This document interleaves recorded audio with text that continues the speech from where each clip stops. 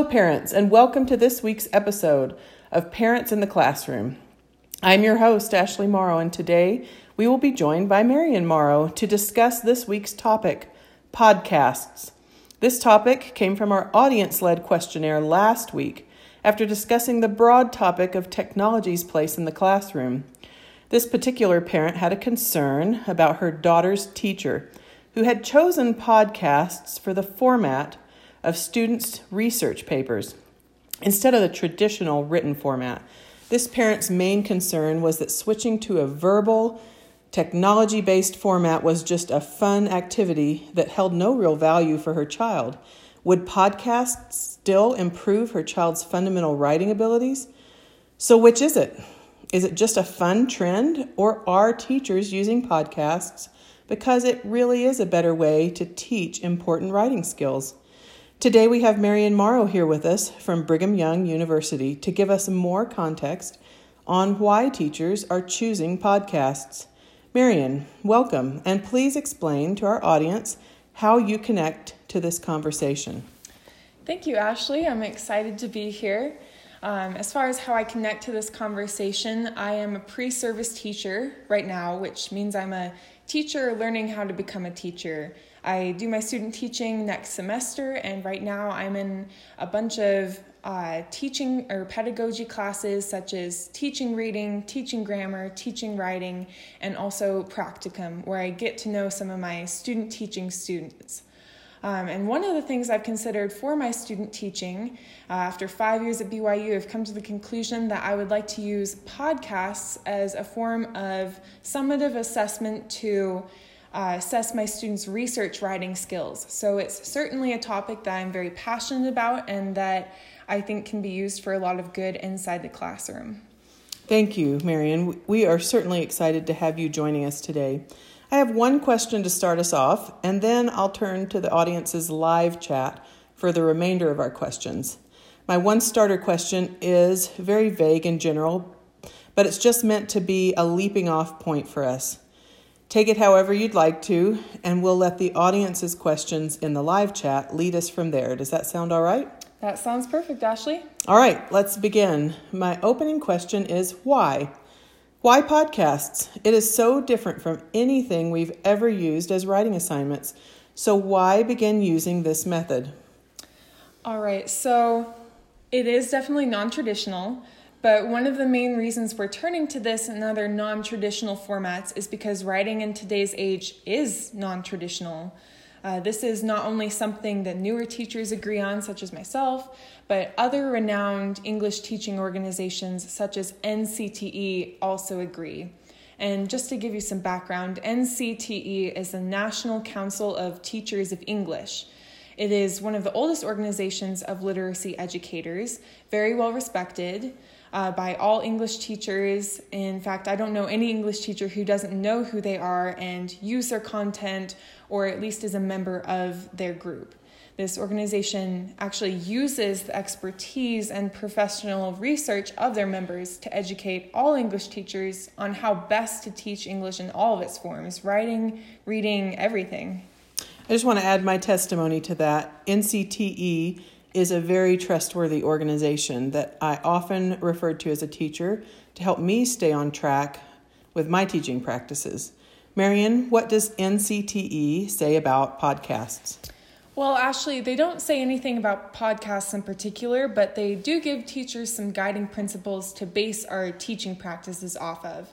One of those lists of guiding principles is titled Literacy in a Digital Age. And these standards were released actually just about a year ago and tell us best how to approach teaching writing and reading in our modern world of technology. So, Marian, are you inferring that some of these belief statements indirectly support the creation of podcasts as a writing project? Yes, thank you for summarizing. That's exactly what I'm trying to say. So I'll actually read for you now one of the belief statements that helps support podcasts. I'll read this to you real quick. NCTE believes that students should explore and engage critically, thoughtfully, and across a wide variety of inclusive texts and tools/modalities. For those in our audience who are unaware, modalities means different ways of representing a text, verbally, visually, etc. Yes, exactly. Thank you, Ashley. So during a podcast research assignment, students would draw their research from many types and modes of text. So blogs, other podcasts, TED Talks, and this ensures that they're engaging with text in ways that are viewing visually and reading and also listening. So this way they're learning to comprehend and critically evaluate not only books and articles, but a wide variety of texts, which will prepare them for the real modern world, where what is considered a text is a lot more broad than it was even 20 years ago. And students need to be able to read a variety of these things. So that's true. The type of sources I go to for information has definitely broadened in recent years. There are so many different styles of communication to evaluate now. Exactly. But that's not even my favorite part about this, or the part I'm most passionate about. The best part to me is actually these next two belief statements. NCT also believes that students must learn to consume, curate, and create actively across contexts. And writers must compose using different modes and technologies.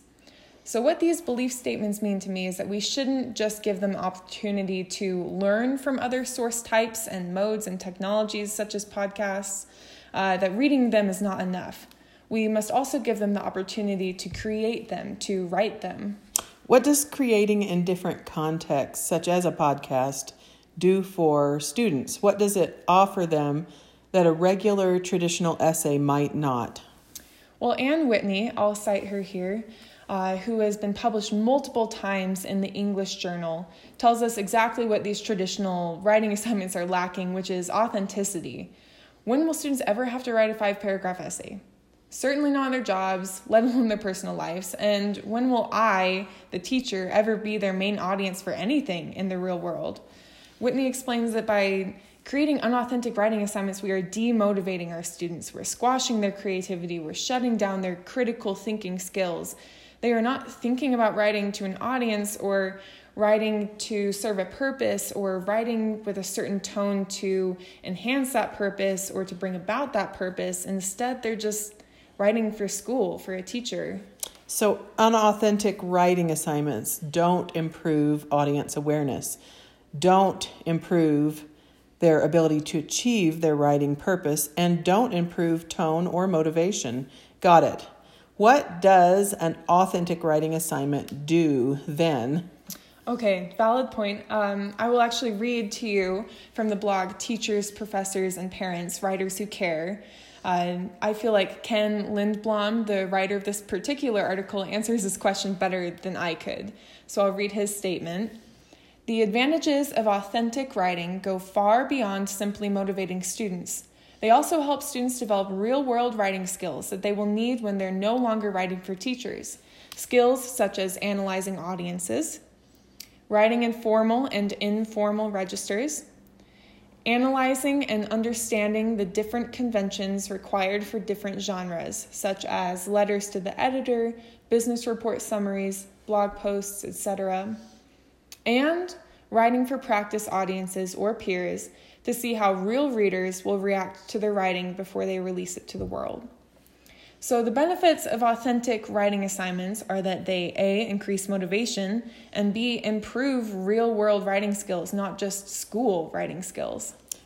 Great. So what about things that require students to be prepared for school writing, such as standardized tests? This is a great question, Ashley. This is probably the question I get asked most often by my peers and professors and other teachers and parents. This is a pretty common question. So my belief after the research that I've done is that standardized testing writing can be taught as a separate genre. So this is also explained by Whitney's article. We have authentic assignments that prepare students for real-life writing, and then we can also have separate assignments that address standardized testing. After all, that is an authentic writing situation at this time in students' lives. It's something they really have to be doing. So we should set aside a time to practice that type of writing, just like we'd set aside a time to practice any other type of writing. but it doesn't need to infect the real, authentic writing process that students practice in other assignments. So, as Hicks writes in Crafting Digital Writing, it is time to give up on the idea that we are doing students a service by limiting the range of writing experiences we offer. So we're not doing them any favors by teaching them to write within 60 minutes or to write to a standardized testing prompt. We should include test writing in our range of experiences, but it should not be the only writing experience that we teach to our students. I agree. Thank you, Marian. I want to switch gears for these last few minutes we have and answer the many questions coming into the chat about spoken writing. What are the benefits of speaking one's writing out loud or talking through one's ideas like one does in a podcast? Interesting question. So the relationship between writing and speaking is actually very well established in our practice. Even back in 1994, teachers and writers alike were talking about this connection, and well beyond that, before that point as well. Robert Perrin explained that a close relationship exists between the acts of speaking and writing, and we do our students, our schools, and our society a great disservice when we divide these two related disciplines along departmental lines.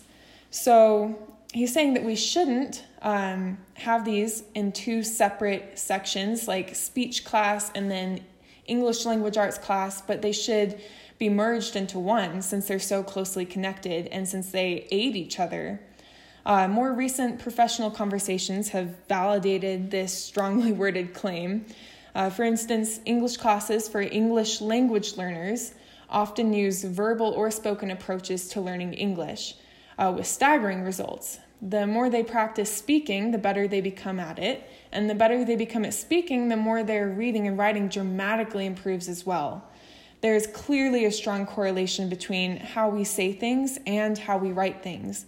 This is not just true for English language learner students, but also for any English language arts student. The more proficient we get at speaking, the more proficient our writing also becomes. Also, oftentimes verbalizing writing can help us improve our sentence fluency as well and add voice to our writing. It's a hard concept to teach voice. That's been debated about for years, but we can start by helping students understand the relationship between how they say something and how they put it on a page. Thank you, Marian, for answering those questions for our listeners, and thank you for coming on our show in general.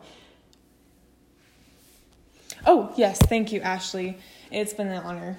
So, a note to our listeners before we sign off for the week. If you have any lingering questions about the use of podcasts in the classroom, feel free to visit the NCTE website and look at their other digital literacy belief statements. Or, better yet, visit the Love Teach blog and read Kelly's article, Student Podcasting.